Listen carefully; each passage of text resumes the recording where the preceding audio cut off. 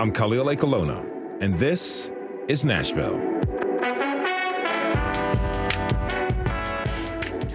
It may be difficult to remember sometimes, but since the COVID-19 pandemic hit us 3 years ago, more than 1 million people have lost their lives due to COVID, and more than 6 million have been hospitalized. And while the CDC has ended the public health emergency, tens of thousands of Americans are living with long COVID. And for them, the pandemic continues even as many of us have moved on. Scientists and researchers are still attempting to learn what long COVID is and how to treat the condition that is continuing to disrupt people's lives. Later this hour, we'll talk with people living with long COVID and some people trying to help them. But first, it's time for At Us. Each week, we take time to read the comments so you don't have to. Yes, I am encouraging you to literally at us on Twitter at This Is Nashville and on Instagram at ThisIsNashville_WPLN. Joining me now with a look back at the past few weeks is our executive producer, Andrea Tudhope. Hey, Andrea. Hey, Khalil. It's been a busy couple of weeks for us. It really has, huh? Okay, so let's start perhaps with the biggest reason for that, our mayoral forum. Yes, we teamed up. I'm sure some loyal listeners have heard us say this a million times now. Yes. But we've teamed up with the Nashville Child and Youth Collaborative and put on a forum last Monday night, which was amazing. Truly, like, such an energized crowd, and it was standing room only. It was really, really great. With the colors and the crowd and so many young people there, I felt like we were at a school assembly for a debate on student council, more so than a mayoral forum. Yeah, it did have those vibes for sure. And I've always felt like a really good indicator of an event's success is the lingering afterwards. And after the event, that lobby was full for a while. Yep. So that was cool. Now, behind the scenes, our producer, Elizabeth Burton, was helping out that night, and I gave her kind of a fun assignment.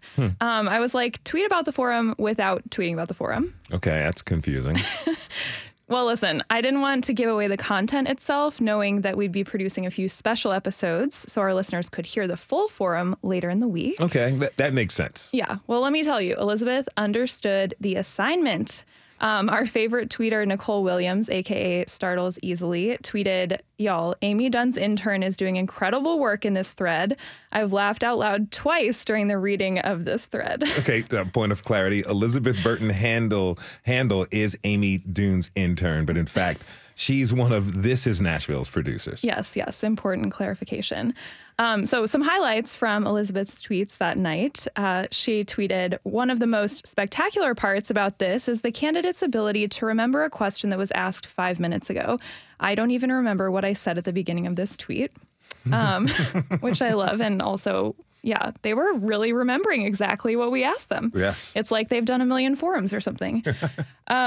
And then she also tweeted about dogs running for mayor, Girl Scout cookies, and socks, of all things. There was an intense Girl Scout cookie debate. I still want to state frozen Thin Mints is the way to go. Yeah, well, you're going to have to... We can debate about this off air. Elizabeth was asking the tough questions of the candidates that night. Quote, "Are your fun socks youth panel specific? The people need to know." And candidate Matt Wilshire replied that he got his socks at Parnassus, adding that they're in regular rotation with his WPLN transit socks. Yes, I know those well. And candidate Freddie O'Connell showed off his unicorn socks that he said were a gift from his family. Great engagement from the candidates from this thread. Also, our forum had sparked a heated debate on Girl Scout cookies, like I mentioned. If you don't really know why, then you better go back and catch episode 2 of our special mayoral coverage. Yes, you can find those episodes at WPLN.org/election. So on the whole, that all 3 episodes we did last week and the forum sparked a lot of discussion on social media, which was also thanks in part to senior producer Steve Harush live tweeting during the actual episodes where we aired what the candidates said. Meredith Dunn tweeted a thank you after the event. Full disclosure, she works for Jim Gingrich's campaign. But she tweeted to share that as a native Tennessean, she's been a huge fan of our show since we launched. She wrote, quote, "It's truly some of the most engaging and nuanced reporting being done right now. Thanks for always providing a platform for such rich local stories to be heard." Oh, thank you so much, Meredith, for that. We really appreciate it. And no, Jim Gingrich is not going to get any extra time on our air. So we heard from a lot of folks that this forum was different, and I love to hear that because that was the goal. Last thing we needed was more of the same. How many forums have there even been so far? Really? 100? Your guess is as good as mine. I think Jeff Yarborough said 640. But yeah, the vibes from our forum were very, very different. We gave teens the mic to ask their questions of the candidates and interview folks on the way out. Tom Cash, who's running for council, tweeted that it was his favorite forum so far. Now, candidate and current state senator Heidi Campbell got a lot of pushback for her comment that Nashville needs a mom. But Tennessee Lookout editor Holly McCall pointed out that this harkens back to Mayor John Cooper's staff successfully branding him as Nashville's dad during his run in 2019. All right. There was another buzzworthy episode last week about Airbnbs and other short-term rentals in Nashville. Yeah, so we were short-staffed that day, so we didn't have anyone live tweeting for that show, but turns out we kind of didn't need it. Our listeners really got into this episode, especially one listener whose handle and Twitter name might be seen as a little edgy for some of our listeners, so I'm only going to say it once. @Bastard Bukowski had a lot to share, but here's one of his tweets. Quote, "I live in a neighborhood surrounded by STRPs, that's short-term rental properties. Constant noise, overflowing trash cans, cars parked everywhere. Now there are whole apartment buildings being built, advertised, sold as STRPs, inflating property values and pricing out locals." And he went on to say that laws and codes and complaints were being ignored by Metro. So he recommended that permits no longer be issued, that the laws be enforced, and that we treat these short-term rentals as businesses. Also, he shared a map that shows the density of rentals in East Nashville alone. And just so our listeners can imagine, it's a white map with faint orange dots on every property. East Nashville is basically orange. So Interesting. Now, Parker Millsap tweeted at us that day asking, quote, "I would love to know the estimated number of houseless Nashvillians versus the number of full-time Airbnbs," end quote. Yes. So our guest producer for that episode, Tony Gonzalez, was locked and loaded with the answer. He wrote that a recent estimate of our unhoused population is 2,000, and there are nearly 7,000 permitted short-term rentals. But our listener @Kelly Kitty added that 2,000 for our unhoused population is not necessarily accurate, that some local homeless advocacy and service organizations estimate closer to 20,000 people living on the streets, living in motels, living in cars. That's a serious number that we have to address. Yeah. So needless to say, our listeners have made it clear that we should do another episode on this. And it has been a while since we dived into affordable housing. So I think we could certainly do that soon. Yeah, it'll be really valuable, especially since Nashville's tourism industry doesn't seem to be waning at all. Anything else on that, Andrea? Well, I wanted to share some of a DM that we got on Twitter from Jim. He actually had some pushback he wanted to share on how we covered the overturning of Roe versus Wade. So let me read some of his message. Quote, "I appreciate the excellence you're pursuing with your show. The talent and production value is high, and it's compelling. If you're willing to read it, though, I'd like to offer a perspective on the editorial. I intend it with kindness and wish you the best. I've lived here 28 years, and in recent years, I believe there's been a clear shift. I feel as though I'm not welcome at WPLN any longer. WPLN News is often not telling both sides of a story. On the Roe v. Wade show, every perspective was pro-choice. If the nation is divided, there are two sides, but the pro-life side was not addressed," end quote. And I just want to be clear that pro-choice, pro-life language was his. So first of all, let me say I really appreciate Jim for sharing this feedback so thoughtfully and kindly. That is just means a lot, We want to talk about our differences here. So I thought that was really kind. And I will say for these episodes, our focus has been on people most impacted, and that would be, in this scenario, people seeking or who could be in need of abortions. And data from Pew Research shows that roughly 60% of people in this country believe abortion should be legal. So we've booked all of our shows with that in mind, really. That being said, like I said, we're totally up for discussions across differences on air. And I think in our continued coverage of this, because we're going to keep covering it, right? I can see inviting a panel of folks who fall down on different sides of that debate. And one thing I'll last thing I'll say for Jim and other listeners who may share those beliefs. On the back end, we track our source diversity, which includes political identity. And though you can't always hear it overtly, we have a wide range of political perspectives on our show. Yep. And at the end of the day, we're all humans. Okay, one last thing. A heads up for our listeners, we'll be off air next week. Yes, we've got 2 new producers on board, Elizabeth Burton, who I mentioned earlier, and now Chard Daston, who comes to us from WBEZ in Chicago. And we're so excited to have both of them. Yes. So because we have a growing team, we thought we need to take a week off to do some team building. And most importantly, as always, to do some community engagement with all of our listeners. Awesome. So yeah, next week you'll hear Here and Now in Our Place. But don't worry, we'll be back with fresh content July 17th. Very cool. That is our executive producer, Andrea Tudhope. Thank you for this roundup, Andrea. Yeah, no problem. Don't forget to add us on Twitter and Instagram. Ooh, I wonder if they can add us on, what is that new thing, Threads? That'll be really cool. Yeah, we gotta work on that. Okay. Potentially Threads. So add us on Twitter and Instagram, and let's keep the comments coming. Also, fill out our community survey to let us know what topics you want us to cover at thisisnashville.org. It is super easy and quick, and it helps us produce the shows with your needs and your interests in mind. We have to take a short break. When we come back, we'll learn about the current state of long COVID as the medical community continues to seek to understand more about this condition. Do you have long COVID? Do you know someone who does? You can join the conversation by tweeting us at This Is Nashville. We'll be right back.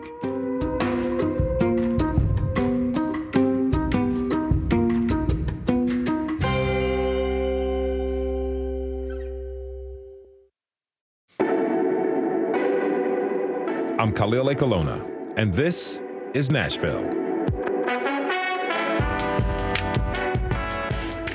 Long COVID is a medical mystery. Doctors and scientists have yet to understand what exactly it is. That makes treatment just as tricky. But for the people who are living with long COVID, there's no mystery about how they're feeling. The symptoms of long COVID vary from person to person and can manifest in many ways. One common thread for people with long COVID is that their lives have been disrupted, and they just want to find relief. So what is the current state of long COVID? What is it like to live with the mysterious condition? My next guest is here to share his experience. Frank Ziegler was diagnosed with long COVID in April of 2021. Frank, thanks for being here. Welcome to This Is Nashville. Thank you. I appreciate you having me. Let me ask you, how are you feeling today? I feel fine. I think that part of it is, as you said, it varies amongst the individuals. I know people that are a lot worse off than I am. I've learned now at this point for an example, I have shortness of breath, is to manage that, which has certainly changed my lifestyle. Mm-hmm. So I think that that's a big part of it is as you go on, it's been, in the beginning, January of 2021, when I got COVID, nobody really knew about long COVID. It was, you became a long hauler, but what exactly did that mean? And it's much better understood now than it was. Well, tell me about what it was like when you were first diagnosed with COVID back in January 2021. My first reaction was I was mad. I had managed to dodge it 4 or 5 different times. And when he told me I tested positive, I didn't believe him. So I went to the local health department and got tested there because I had a rapid test. And then I got the PCR test, and it, of course, came back positive. I lost my smell. But my situation was what a lot of people refer to as a mild case, quote unquote. I thought I had a sinus infection, which I've had for years. Mm-hmm. Except for losing smell, I wouldn't have thought that I had COVID. For me, things started changing a couple of months later. I started noticing differences and had no idea what was happening because there wasn't really any literature at that point. What were some of the differences you noticed a few months after? I noticed I began to lose weight when I wasn't trying to. I developed hand tremors, shortness of breath, which I had fatigue, but I mistook the fatigue. I mistook shortness of breath really as being fatigue, even though I had fatigue. And then cognitive issues of short-term memory lapses, processing speeds, executive functioning which are all pretty common in people with long COVID. So what did your doctor say when you told him about how you were feeling and these symptoms that you just gave to me? My primary care doctor, I sent a very long message to. I certainly have never been a hypochondriac and would typically only see him once a year for physicals or for sinus infections. And I sent him a message and said, something's wrong. I don't know what it is. Could we have a televisit? Should I come in? Are you seeing this in any of your other patients? And he wrote back and said that we could have a televisit if I wanted to, but he was seeing this in some of his other patients, which I deemed to be totally unacceptable. I wasn't sure where to turn. I called the CDC to find out if I was the only one, and that's a very popular question. They wanted to talk about the vaccine because the vaccine was really being rolled out during that period, but I hadn't gotten the vaccine, which is also kind of a misnomer. There's a lot of people that think that long COVID came from the vaccine, and I had long COVID before I got the vaccine. But I Googled infectious disease department at Vanderbilt and wound up with a wonderful doctor at Vanderbilt, Dr. Eve Bowers, who then started me on the path of talking to specialists. I know coming up later in this program, you're going to have Dr. Jim Jackson on. Mm-hmm. Dr. Jackson runs a support group at Vanderbilt that has started with 4 people, of which I was one. And then it's now 2 different groups of over 25 people each with a waiting list of another 50 people. Mm-hmm. Now, take me back to when you having that correspondence with your doctor about having a televisit. Yes. And your doctor, it feels to me like your doctor kind of pushed it aside or played it off like, oh, there's nothing wrong with you. My other patients are experiencing the same symptoms. How did you feel when he told you that? I was really upset. I was mad. Because again, it's almost like I'd had a track record of going to him all the time with every little problem, which wasn't the case. I never knew what the term gaslighting was until I got into this, but that's clearly what happened to me. Mm-hmm. It's quite often, it's psychological, it's anxiety, it's depression, it's whatever, or, I'm seeing this with other people. The only thing I say is at that point, he didn't know. Mm-hmm. I mean, he's a good doctor, but I don't think that it was handled well with me. All right. Now I'd like to introduce my next guest. Andrea Roberts is a senior research scientist at the T.H. Chan School of Public Health at Harvard University. Andrea, thank you for joining us. Thanks for having me. Okay, so before we get your response to what Frank just shared with us, I really want to learn more about your research. I understand you focus on trauma and child abuse and the way that leads to health problems in adulthood. Can you give us a brief example of that? Sure, because it's relevant to what we're going to be discussing next. An example, it's not really about child abuse, but in terms of PTSD, which often follows child abuse, we've found that women with PTSD are 2 times more likely to develop ovarian cancer than women who don't have PTSD. So how do you apply that knowledge of researching the effects of that to long COVID? Well, I use that example because it's so sort of medical and kind of undeniable. Like you have ovarian cancer, you can do a, biopsy, you see the cells, they're cancer. There's no question that it exists. And in our research, we found some similar relationships with long COVID that prior to being exposed to COVID, if you have depression or anxiety, you're at higher risk of developing long COVID. And that is not to say, as your guest mentioned, that it's, quote, only anxiety or depression, just as ovarian cancer is not, quote, only PTSD. Okay, so what's your response to doctors telling Frank and others that what they're going through is all in their heads? Well, that's a particularly aggravating response. I guess I think, unfortunately, perhaps our doctors are not trained well enough to just acknowledge that they don't understand what's happening. And I think it's a fallback, maybe a, defense mechanism to make them feel better about their ignorance. Ignorance makes all of us uncomfortable, but to simply tell your patient, I'm really sorry, but I don't know what's going on with you. And I will try to help you find a specialist who might be more insightful, rather than saying it's all in your head, which is, as someone who does psychiatric illnesses, is particularly aggravating, because things that are all in your head are also highly meaningful and also biological. And, our head encompasses our brain, which is, made of cells and does a lot of important stuff in our body. Now, you study the difference between psychological and psychosomatic conditions. Can you break down what that really means? Well, that's another tricky term because, when we were going to publish our research about pre-existing loneliness and stress and anxiety and depression and risk of long COVID for people who were later infected with COVID, and we found that there was higher risk. Those things were risk factors.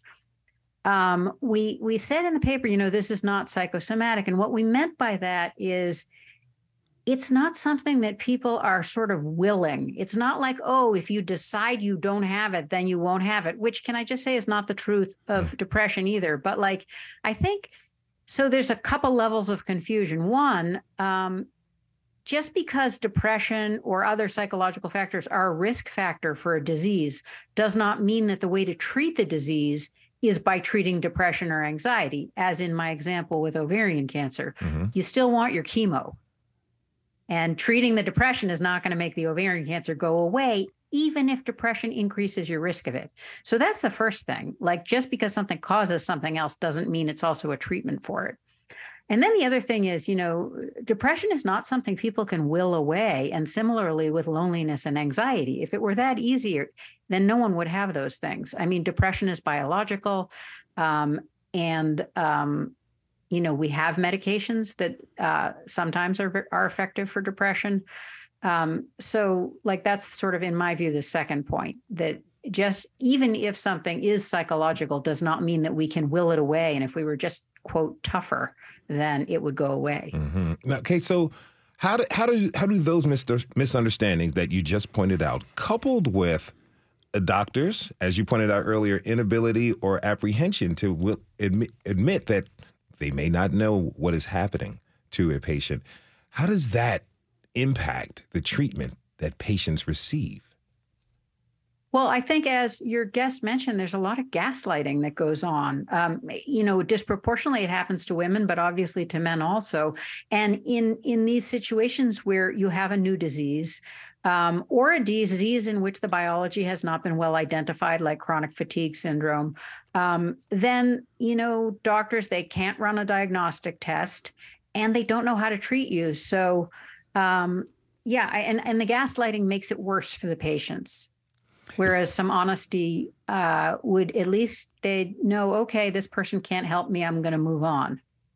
If you're just tuning in, this is Nashville, and I'm your host, Khalil Ekalona. We're talking this hour about long COVID. Are you living with long COVID? What's your experience been like? You can tweet us at This Is Nashville. Now, my next guest has been working exclusively with long COVID patients. Dr. Jim Jackson runs the long COVID clinic at Vanderbilt and is the author of the book, Clearing the Fog, From Surviving to Thriving with Long COVID, a Practical Guide. He was also a guest on our first episode about the condition back in January. Dr. Jackson, thanks for coming back to the show.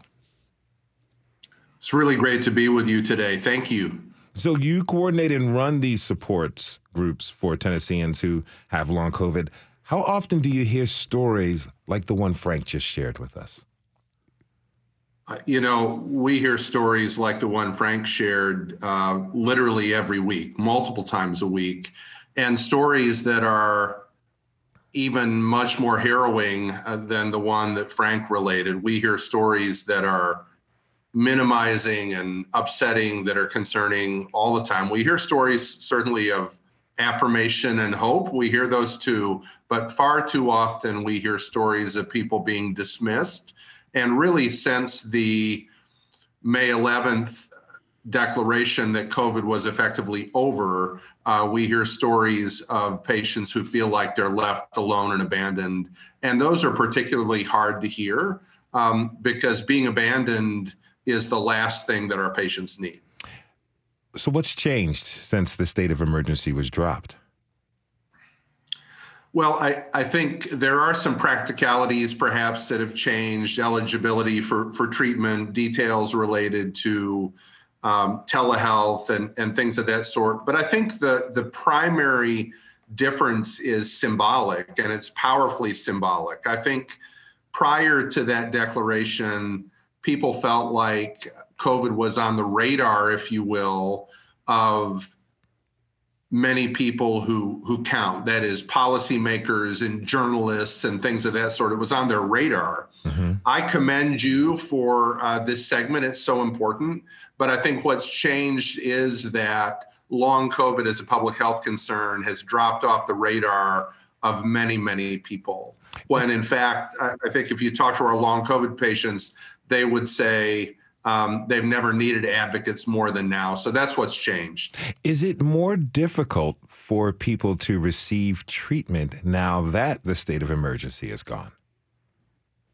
In some regards, yes. There are some practicalities that have changed. There are some government payments that have changed. But I think the bigger thing is that many practitioners now are acting like, even thoughtful ones, acting like long COVID is over. And I think patients feel like if they had to knock on the door politely before to be heard, now they've got to find a way to kick the door down. And that's a really difficult thing for our patients to do, being physically debilitated and cognitively impaired often. So I think the answer to your question, the short answer is yes. I think people find getting treatment harder. I think people find that their providers don't share the same urgency that they did in the early days of long COVID.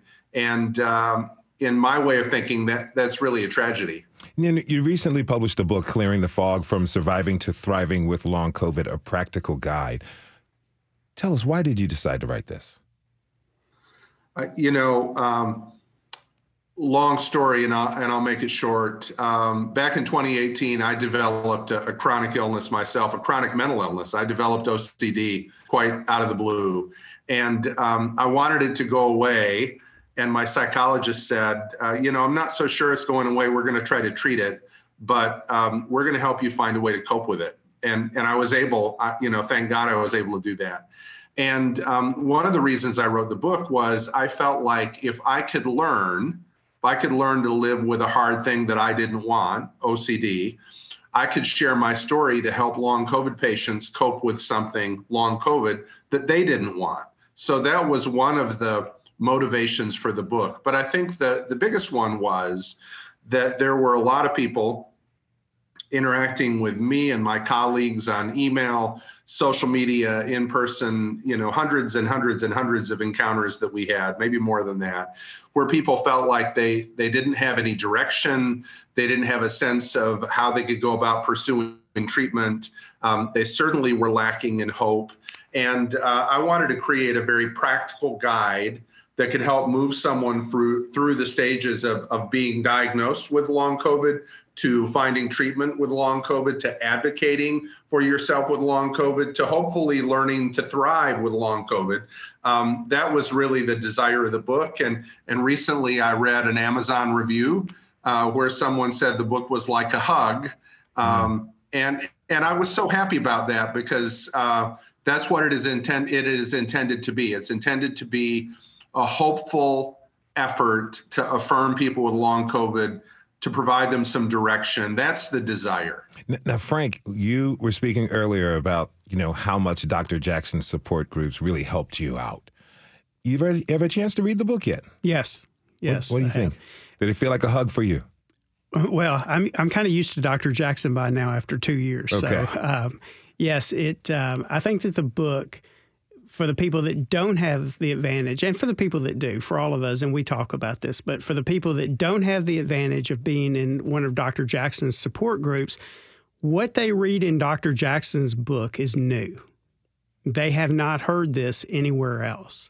And I think that it's created a whole new support group through Twitter and other internet drivers that would never have been able to hear his message and what he's done. What people need to understand is his book is written based on his actual experiences of leading this group for 2.5 years. Mm-hmm. He didn't read any of this stuff in a book, okay? He's created the book. He's created the blueprint.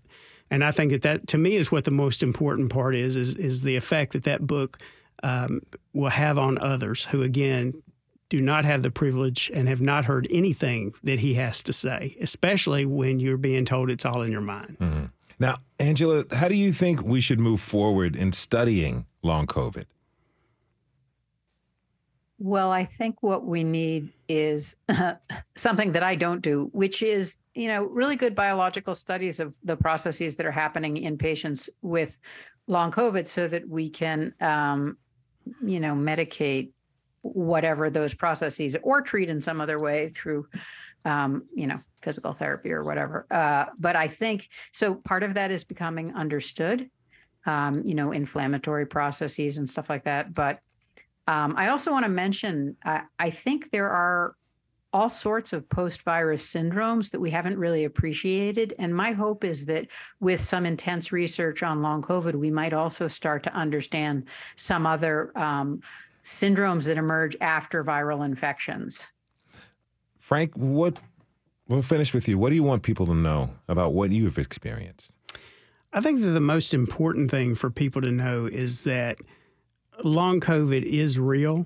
It's not just psychological. I actually believe that there's probably a lot more people that have long COVID that just don't realize it because they haven't understood what those, why do you have that lingering cough after this time? Why are you still short of breath? Why do you have fatigue?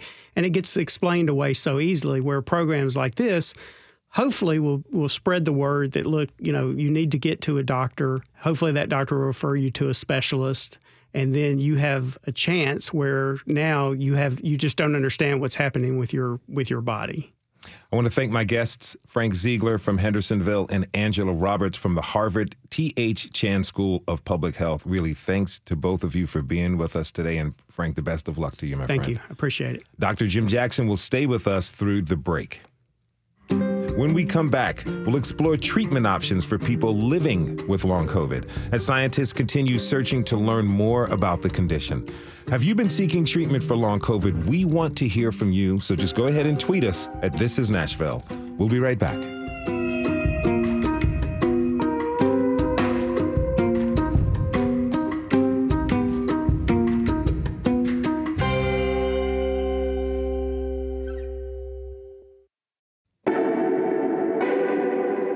I'm Khalil Colonna, and this is Nashville. Long COVID is a difficult condition to diagnose and even more difficult to live with. As we heard before the break, the symptoms can vary and manifest themselves differently in different people. And we also heard how COVID long haulers are not always believed by their own doctors and families. But that's not stopped people from seeking treatment. My next guests have been searching high and low to find some relief from long COVID. Kathy Kelley lives in Bowling Green, Kentucky, and is a participant in Vanderbilt's long COVID clinic. And Leisa Hammett is a COVID long hauler from Bellevue. Kathy, Leisa, thank you both for being here. Welcome to This Is Nashville. Thank you. Really appreciate having you both. Really appreciate having you both here. I want to know how you both are feeling today. Kathy, how are you doing at the moment? Today is a good day. Today is a good day. Props to Ice Cube, but I'm glad to hear that from you. Leisa, how are you feeling? I'm actually recovered from my long COVID, but COVID is still in my system.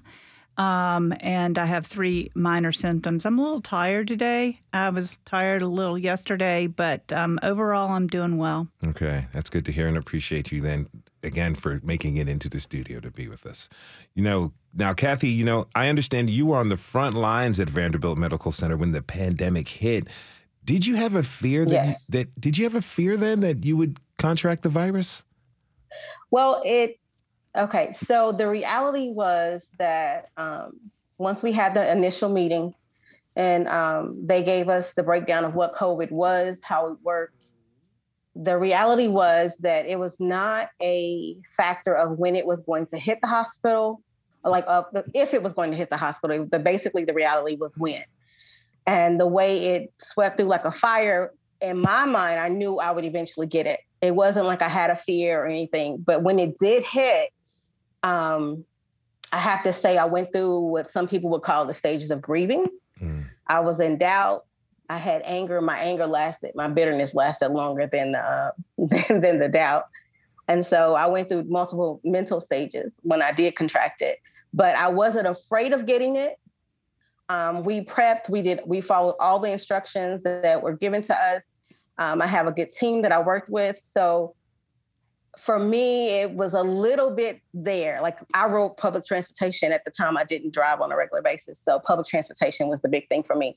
And so that was like my biggest fear, that I would get it at public transportation, because we cleaned the hospital, like hands and knees cleaning. Anything we walked past, we wiped it down. So yeah. You know, you mentioned a little bit about your mental state when you first got symptoms. When did you first notice that you had symptoms of COVID? So I didn't know that they were symptoms of COVID when I got them. I didn't know until after that they were symptoms of COVID. I did suffer from vertigo.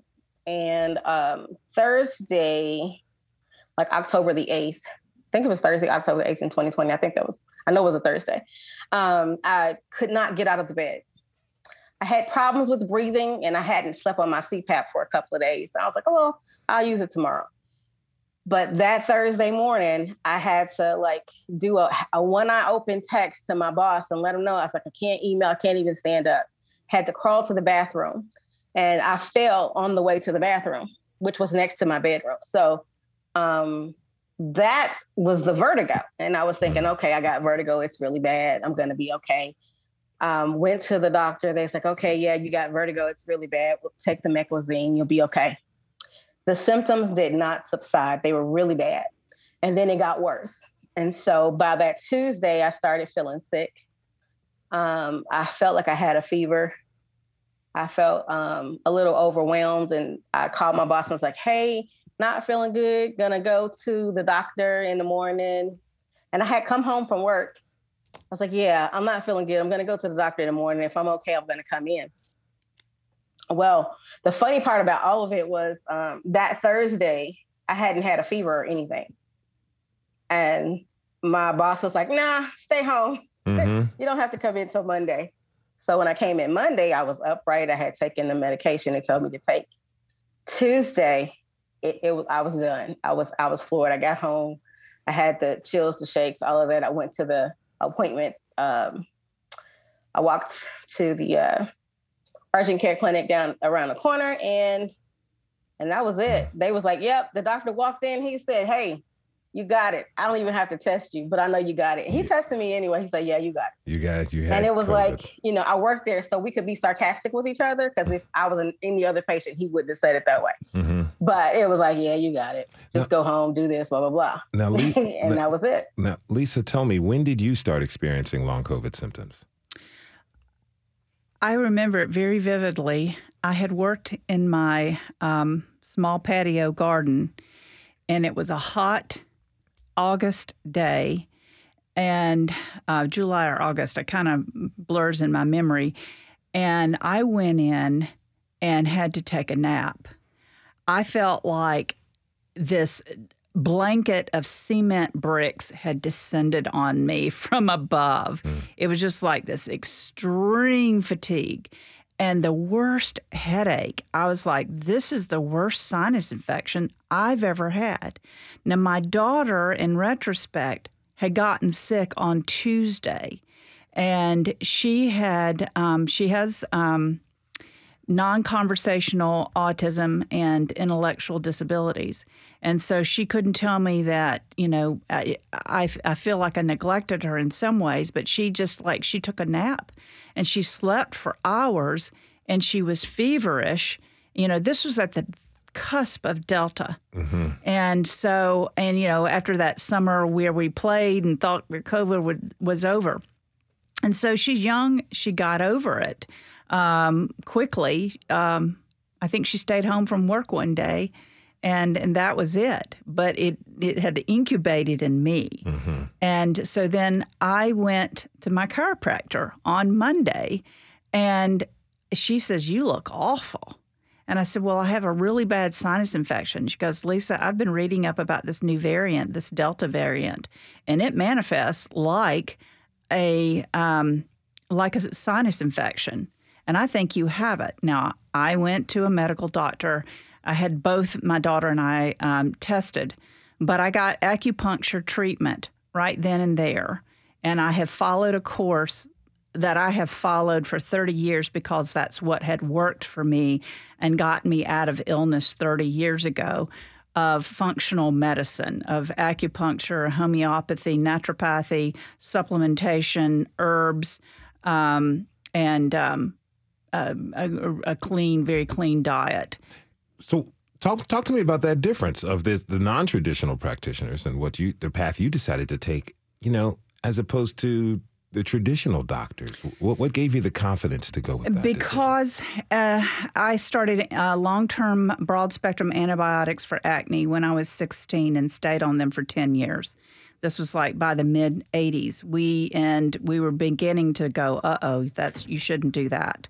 And my body began to erode. I had a very active young person's lifestyle. I ate lots of sugar. It was the days of the Fern bars, lots of bread, lots of fried cheese. Mm-hmm. I just didn't eat well. I was under a lot of stress, and my body just began to break down. I was going from doctor to doctor to doctor to doctor until I finally developed Epstein-Barr virus. And that's why I was a candidate for long COVID.